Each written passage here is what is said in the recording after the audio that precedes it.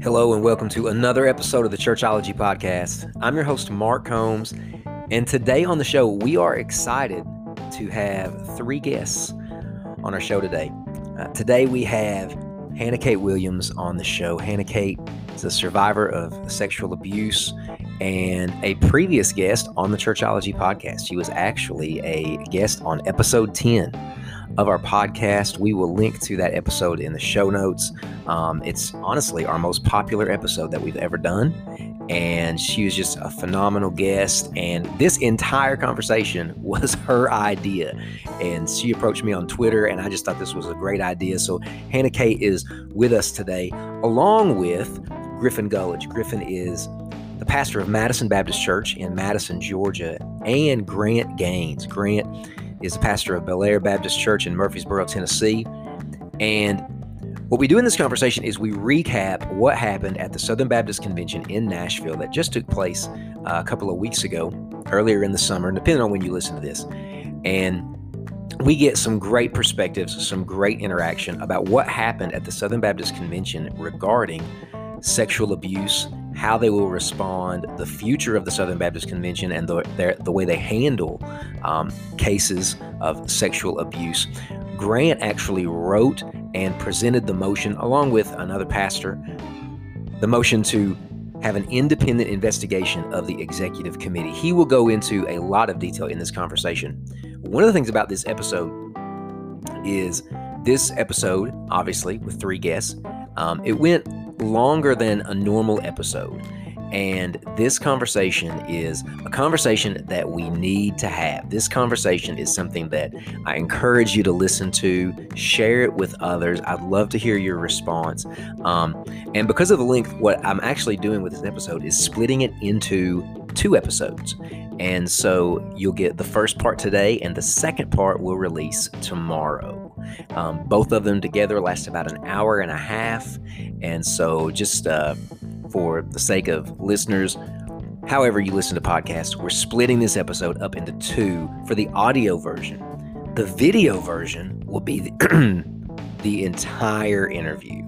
Will come up on our YouTube, Facebook channel. All the info for that is in our show notes. So if you don't follow our YouTube channel, you don't follow us on social media, on Facebook, check it out. The full-length video will be there.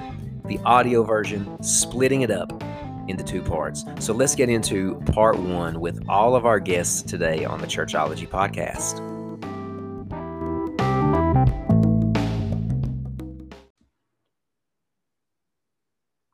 All right. Well, today on the show, we normally have one guest, but today we have the privilege of three guests who are coming on today on the Churchology Podcast. And we're excited because today we're going to recap the events of the Southern Baptist Convention that happened just a couple of weeks ago, and also look forward for what it could mean in the future. And so I am going to let everybody introduce themselves, and we'll start with Hannah Kate. Now, Hannah Kate, if people have been listening to the podcast for a while, you are the very first ever repeat guest on the Churchology Podcast. And so I wish there was a prize. I wish there was something that was in the mail to you to honor this occasion. And we'll just pretend that it is. So Hannah Kate, go ahead and introduce yourself to everybody that's watching and listening if you don't care to. My name is Hannah Kate. I am a student at the University of Kentucky here in Lexington. I am a survivor of sexual abuse within the SBC, and so a lot of what I put out on social media tends to relate to that issue. But I also just enjoy life with my cat. That's me. Grant, go ahead and introduce yourself to our audience. Okay, I'm Grant Gaines. I'm a pastor in Murfreesboro, Tennessee, just outside of Nashville. Been here for a couple of years. Before that, pastored in Jackson, Tennessee, and West Tennessee for 8 years. I'm married to my wife, Melissa, and we've got 5 children and a dog. There you go. And Griffin, go ahead and introduce yourself. Yeah, I'm Griffin Gulledge. I'm pastor of Madison Baptist Church in Madison, Georgia. I've been here about 5 months now, and I'm married to Rachel. We met when I was at Beeson Divinity School, and we just welcomed our first child Rosemary into the world. She's still in the hospital now, but she's doing great. And yeah, I'm excited to be part of this conversation. Excellent, excellent. And this conversation, just to give credit to where credit is due, this was Hannah Kate's idea. So she sent me something on Twitter, and I just thought it was an awesome idea. And everybody willing to jump onto the podcast to really talk about what happened at the SBC in terms of steps that were taken to move forward for survivors of sexual abuse. And so Grant, let's start with you. You know, people that are watching, listening, a lot of them are out of the SBC, or maybe they're in and just, you know, their familiarity with how the convention works and what may have happened. They're not really familiar with it. Can you just talk to us, for everybody that's watching, listening, fill us in on what made this year's convention so significant for the issue of sexual abuse in the SBC? Sure. Well, you know, I think going into this SBC, a lot of people had a lot of issues on their minds, but I think, and maybe, you know, Griffin, you might agree or disagree. I think in just a few weeks leading right up to the start of the SBC, the letters that became public from Russell Moore turned the conversation and made the issue of sexual abuse the number one focus of the convention that year. Now, obviously, that was not when this issue became an issue. You know, Hannah Kate and other brave SBC survivors have been talking about this for a long, long time. And it's really to our shame that it took something like Russell Moore's letters to make it a more widespread concern. But that's the way it happened. And really it's because of voices like Hannah Kate's, who have been speaking to this issue for years, and then finally, just in God's timing, I think, brought it to our attention. And so that, I think, it became the dominant theme and the thing that everybody said, okay, this is something we got to deal with. I think leading up to it, we all thought we were going to be simply talking about CRT and then, you know, a couple of other issues. But I'm glad, you know, I think this was the issue that we needed to address. And so those letters came out.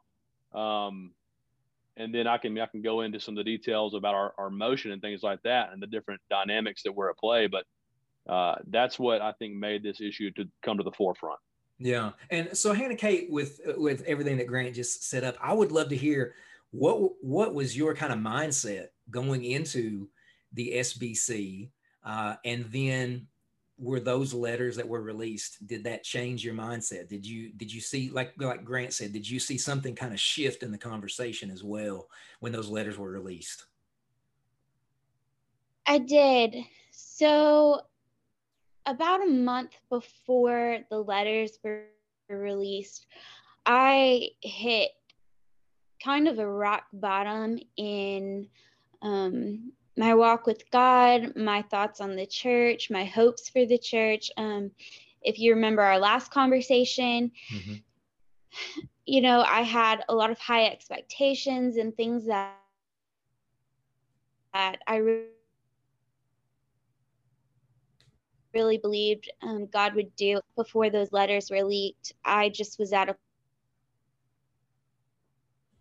place where I thought there's one's going to listen, nothing's going to change. I was just over it and I was devastated. And then when those letters came out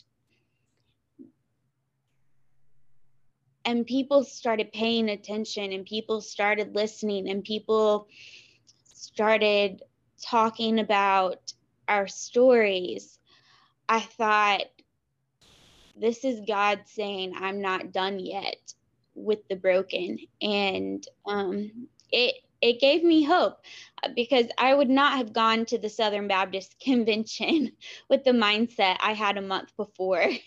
Wow. Those letters. Yeah. Griffin, can you just tell our audience, you know, for everybody watching, what were those letters? And speak for yourself there. Why do you personally think those letters were really significant to what happened? Well, the letters we're talking about is a series of leaked letters and then a whistleblower account that came out of the ERLC. The ERLC has been probably the most vocal, definitely the most vocal institutional advocate for abuse reform in the Southern Baptist Convention.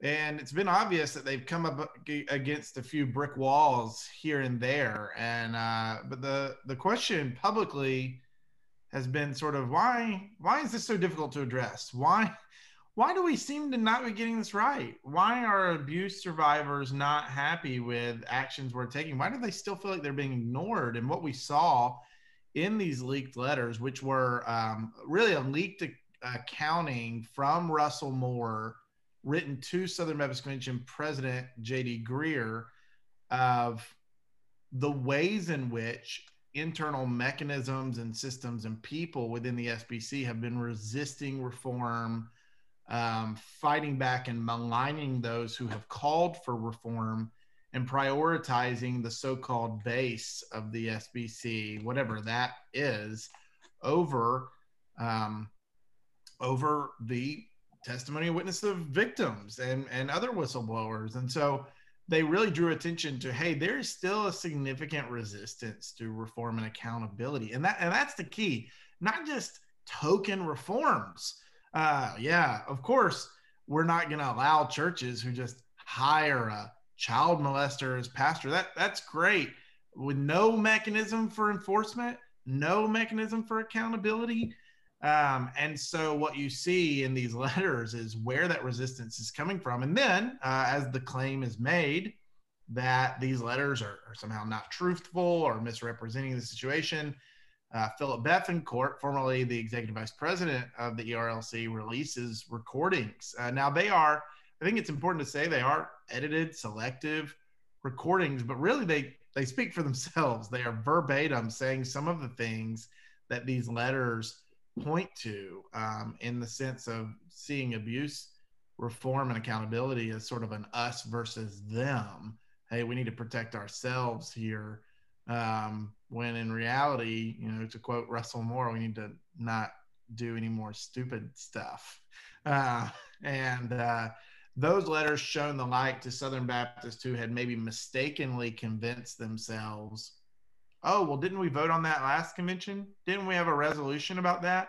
Didn't we start a standing credentials committee? It showed them, hey, this is continuing. It is a problem. We have not gone far enough, and this conversation is not over.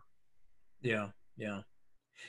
Something that really that I would love to ask, for Grant and Griffin, you two as pastors, can you just speak to, we'll just go back to Griffin, but this is for both of you. I would love to hear, why is this an issue that you really want to stand for and speak up about, other than the fact that it is the right thing to do? It is what every pastor should be doing.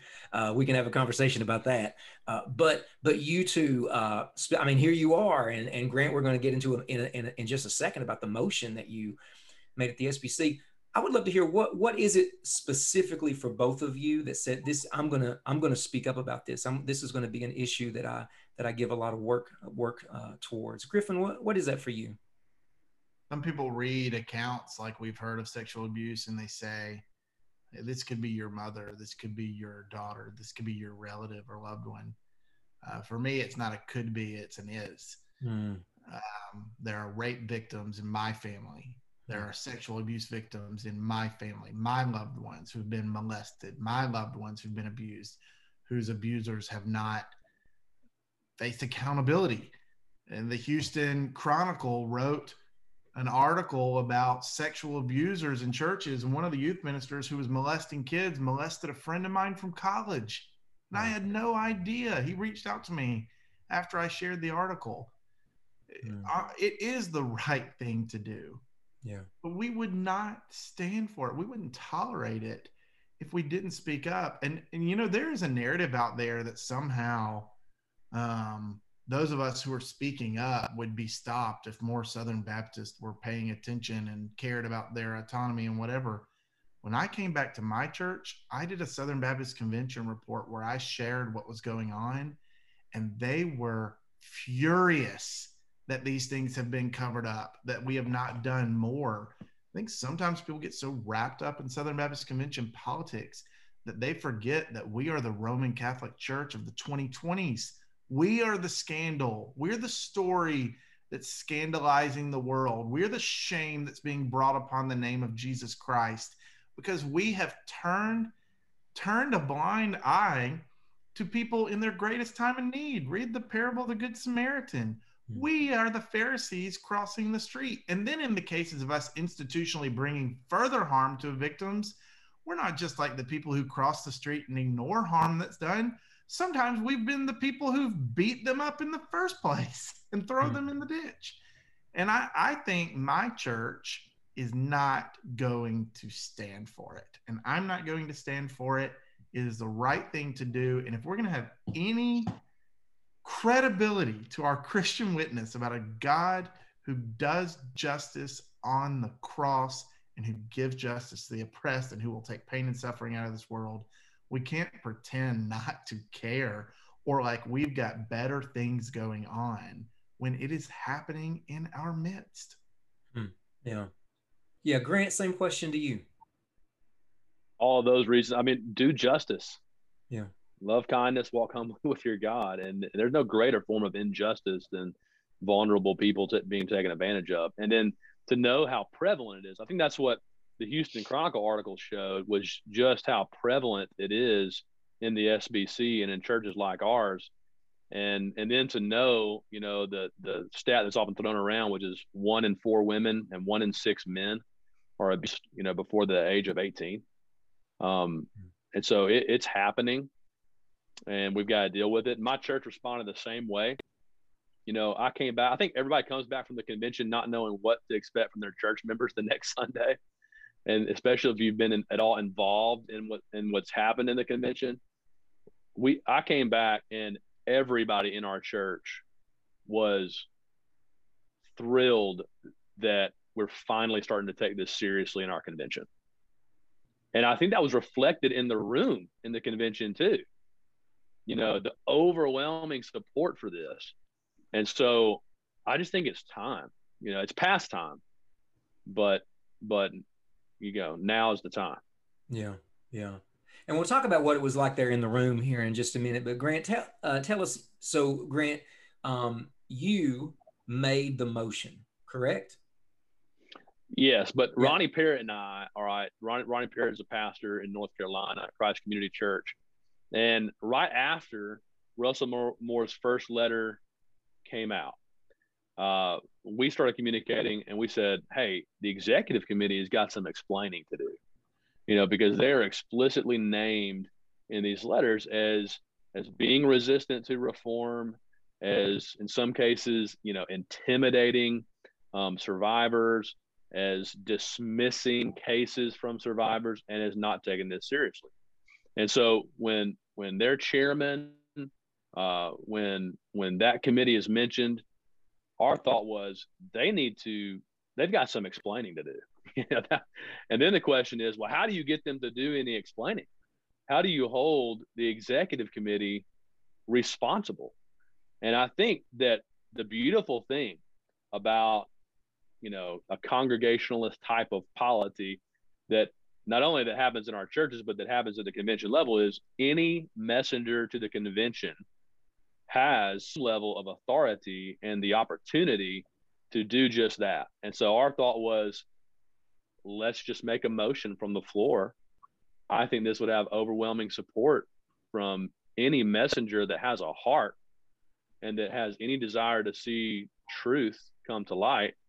And so that was the rationale behind that. Now, I'll tell you this, our hope from the beginning was that the executive committee itself would get out ahead of this and would call for all of this themselves and would want to get this right themselves. But we heard crickets for days after these letters came out. And not until public pressure was put on them did they start kind of backpedaling and then, you know, trying to trying to kind of actually do something about it. But so that's how it all kind of started. And specifically, what was the motion? Okay, so after the second letter then came out, so finally they, after about a week, I think it was, the executive committee finally said, well, we'll do an investigation. So they entered into a contract with Guidepost, which is a reputable, investigative firm that specializes in abuse. And the problem, though, that we saw with that was,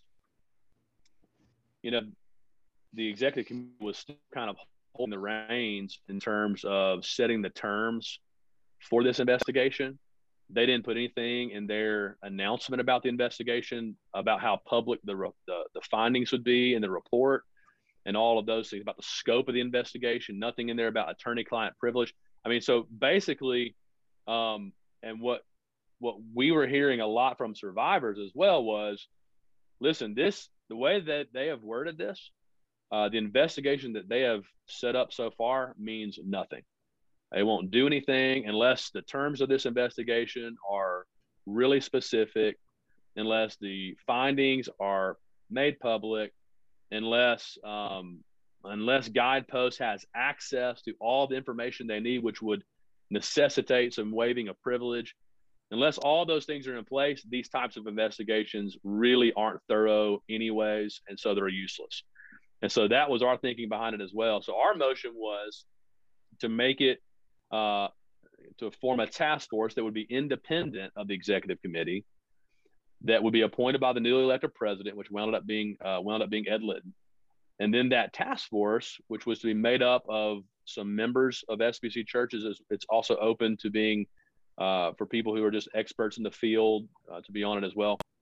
That task force would then be the ones that actually entered into a contract with whatever firm they want to enter into a contract with.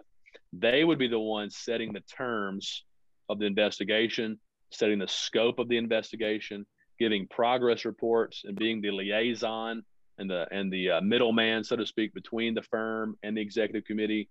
And so our thought was, if we really want this investigation to be thorough, if we want to be neutral, if we want it to be independent, then the executive committee can't be investigating itself. It can't be setting the terms of the agreement itself.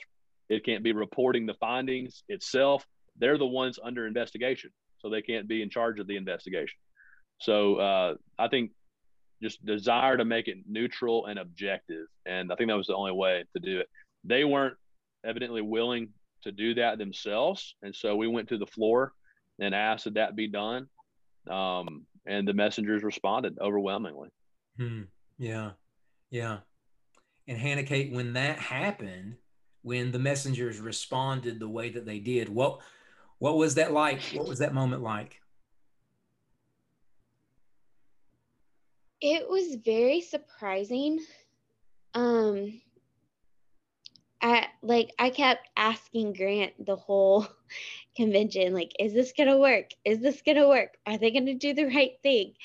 And he just had this confidence that everything was going to work out. I will say the day before the actual meeting, when the motion was brought, it was Monday, and I and a group of survivors of sexual abuse in the Southern Baptist Convention had issued a joint statement the week before, pretty much summarizing what we were asking between both Grant and Ronnie's motion and then Todd Benkirk's motion, specific changes that we thought we needed for transparency in the SBC to move forward. And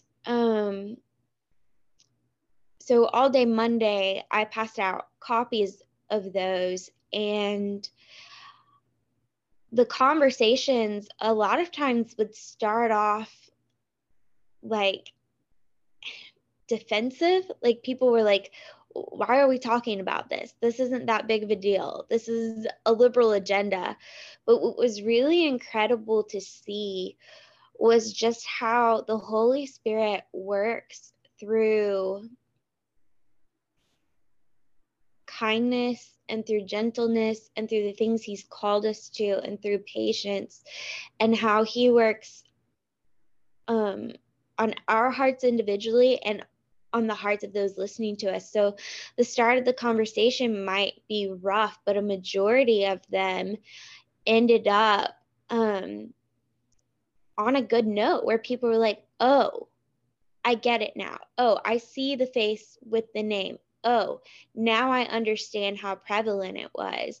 And I mean, I talked to thousands of people that day, and I mean, the majority was just this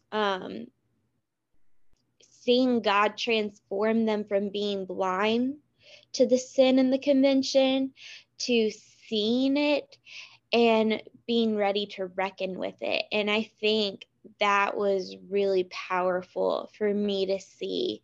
And then when the motion was actually made on Tuesday, you know, there was a lot of fear, a lot of anxiety. What if this doesn't go through?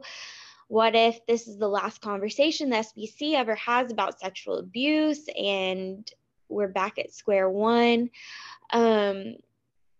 But to hear the words that Grant chose and that he chose with such intention, to see a pastor stand up for so many when those he's standing up for have been most harmed by pastors, to see that redemptive moment and then to follow it with Wednesday and see just there were so many different things that God did, so many small things that all came together, and you really saw the significance of each member of the body of Christ coming together when they reckon with the sin that their collective sin, and when they truly want to turn away from it. And then when those ballads were raised, I was standing next to two of my favorite people. There were other survivors, and I mean, we just grabbed each other, we just sobbed because we couldn't believe that God truly was as faithful to not leave the church in sin as he was on Wednesday. So it was a really powerful, I'll never forget it. Wow. So let's dig into this for a little bit. So Griffin, let me go to you. I know that there are people who are watching this and listening to this, and they're hearing this, and it, you know, they're leaned in. But the question in their mind is, what is the executive committee? And so, can you just explain to our non-SBC listeners and a lot of our SBC listeners as well, what is the executive committee? Well, it's in the book of Hebrew. No, it's not. It's not in the Bible. It's not a church office. You know, the executive committee is an administrative committee that has some ad interim fiduciary responsibility in the Southern Baptist Convention. And in general, if you ask people, name 5 people on the executive committee, they would come up goose egg on you most of the time. It is supposed to be sort of the invisible hand of the Southern Baptist Convention, that they promote cooperative program giving, that they promote our entities. And when the convention is not in meeting together, so the Southern Baptist Convention only technically exists the 2 days a year that it's meeting. When it's not meeting, what the executive committee does is it does the things that are specifically not enumerated for the gathered convention to do. It does those things in their place throughout the year. What are those things? They receive and distribute cooperative program dollars. They promote the cooperative program. They promote cooperation among our churches. And they have representatives from every state. And they make sure that our entities, you know, they hear reports from our entities throughout the year and make sure that they are upholding our Constitution and bylaws and fulfilling their ministry assignment. It's not a powerful organization. Typically, they have a few other responsibilities like Baptist Press, which is not an independent press agency, Baptist Press does a great job at reporting on what's going on in the SBC, but they are not an independent journalistic enterprise. They don't have investigative reporting. It is a little more than a PR firm, because there is a PR wing of the executive committee. But the executive committee has a very important role in the life of the Southern Baptist Convention, which is to make sure that we're fulfilling our ministry assignments, promote our cooperative tasks together, and distribute money. What has happened at the executive committee that is such a problem is that people have used this committee to aggregate power to themselves and exercise undue influence in our convention. And so you see, for example, groups who begin to pull in the ERLC and strong arm them into not speaking on certain things under the guise of, well, maybe it'll hurt cooperative program giving. You know, the ministry assignment to endorse or to enhance cooperative program giving is not, it's a job. It's not a threat. They're supposed to be there to support the work of the convention, but they have had a chairman who, under executive session outside of a place where he could be questioned, pulls together a task force to investigate the ERLC. And they're investigating the ERLC for dividing the convention. But then they produce a report, which is not voted on by the EC, not adopted, not even verified with facts, that makes ridiculous claims like that George Soros is funneling money to the ERLC. You know, look, George Soros funneling money to an evangelical organization. I've been accused of that. And look, if George is handing out checks, I'm still waiting on my first one. And I think Russell Moore is too. And what you have seen at best out of the executive committee is negligence, and at worst it is harm.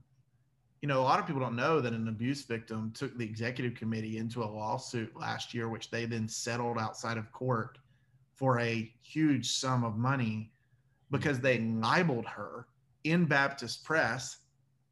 And what they did and admitted to in the course of that was that an article was written that executive committee leaders then amended and insisted on changing to misrepresent this woman, first written as an abuse victim, but published as a harlot, as an adulteress, even though what was committed against her was a violent act of sexual abuse repeatedly over the course of a decade.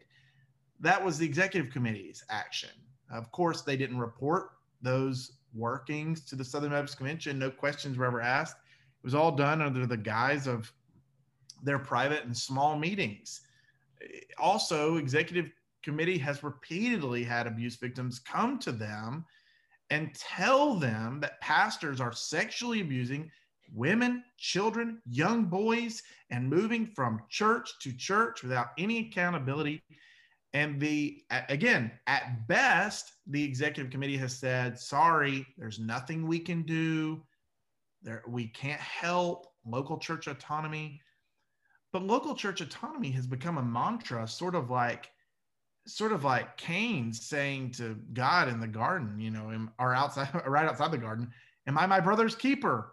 It's just them saying, oh, we can't help, even though there are many ways that they could assist in keeping track of abusers and making sure that churches who hire sexual abusers are not able to continue in good fellowship with our convention.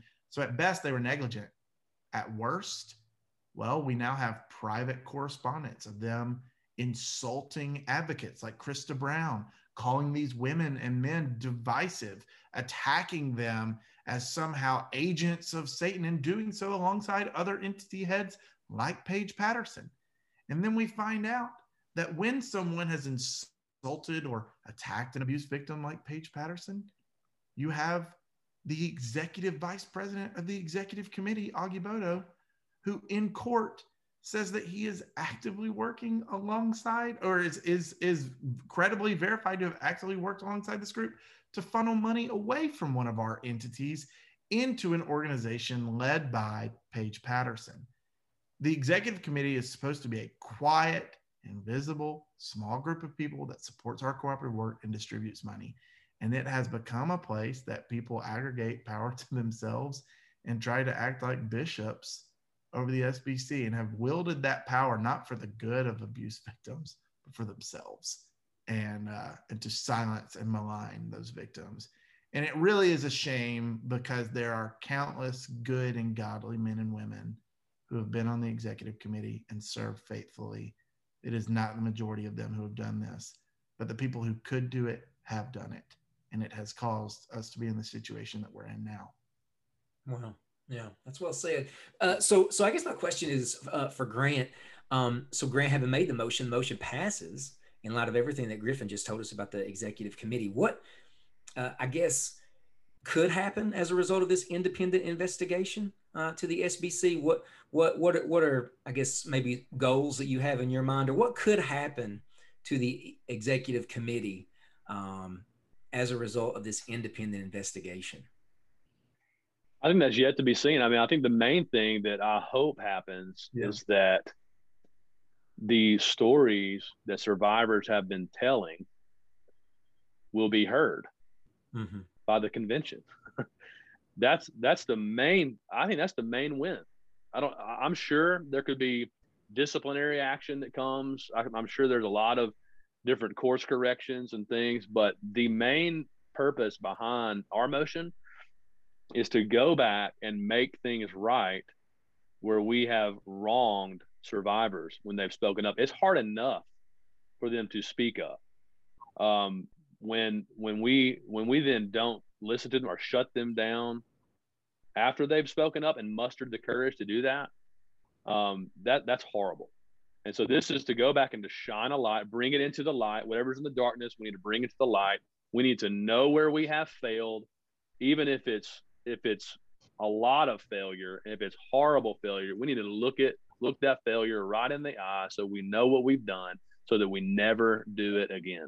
That to me is the main purpose of this. Now, Todd Benkert, we can talk about this if you want, also got another motion passed, referred to the RLC, and action will be taken there. And he's going to be looking at the present state of kind of what's happening, the patterns of abuse in churches right now, from testimonies from survivors and others, so that we can know how to move into the future. But our motion was about dealing with the wrongs we've done in the past, making sure justice is done there, making sure the survivors are heard, making sure anything that was done in the cover of darkness is brought into the light, because we can't move forward if it means leaving survivors behind.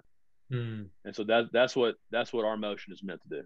Yeah. And Mark, if I could just add, I think something that would bring some clarity to what is going on here. Before Grant made his motion to bring this to the floor of the convention, the same effort was made the morning of the convention in the executive committee's plenary session. I was sitting in the room when it happened. Jared Wellman asked them to take this step of accountability. They voted it down to even discuss it. They weren't even willing to discuss it. And one of the men on the executive committee said, this is shameful and harmful to our convention. We're not investigating our churches. Let's be clear. Nothing here is being done to investigate our churches. Our churches will still retain full autonomy. The Southern Baptist Convention is not a denomination that has the power to investigate local churches. But what we can do is have a real commitment with some teeth to it, to not cooperate with churches that tolerate and hire abusers and enable abusers. And then secondly, the idea that we're investigating churches is such a joke, because what we're really doing is investigating ourselves.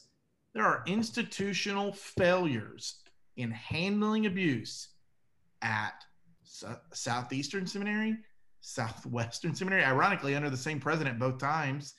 At one of the abusers was a professor at Southern Seminary. There's been an institutional failure in handling abuse at the International Mission Board. There has been a church planter and pastor who was just arrested on sexual abuse charges, who is supported by the North American Mission Board last month. Now, there's no evidence that they enabled him or knew anything or empowered any of that or covered anything up, but This is a problem. This is a widespread problem. And when the Baptist press is losing lawsuits for libeling an abuse victim, we're not needing to investigate all the local churches. We need to investigate the institutions and ask ourselves, are we doing the right thing? If you ask any pastor, they'll tell you, my counseling classes in seminary weren't enough. I'm not an expert on this. I didn't learn about this. I'm not equipped to handle this. And for a long time, we have been handling it without the skills, the ability, the knowledge, the equipping, and we have been mishandling it. Sometimes maliciously, sometimes good-intentioned people have mishandled it. But we can't just say, oh, well, I meant well. We have to look at our institutions and say, do we have the policies in place? Do we have the accountability structures in place? And what have we done wrong? How can we support these victims at the convention level? That's what this is about. This is not, the SBC's equivalent FBI force isn't going to show up at your church and start digging through your deacons meeting minutes. This has nothing to do with any of that. That's a false narrative. It's that our institutions at the highest level have mishandled it. And that's what we've got to figure out.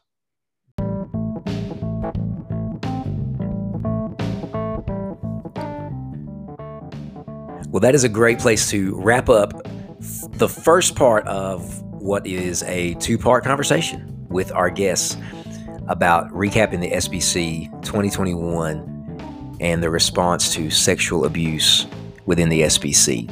So the next part of this is going to drop tomorrow. So it's going to come out tomorrow. Make sure to check it out. The full-length video is already up on our YouTube, Facebook page, but the audio version, episode 50, will come out tomorrow.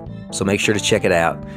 It'll be waiting on you wherever you get your podcasts. If you don't subscribe to the podcast, hit the subscribe button. If you enjoyed today's episode, it challenged you, made you think, you've been listening for a while, you've never left a review, take a couple seconds, leave a review. We'll be back tomorrow with part 2 of our conversation.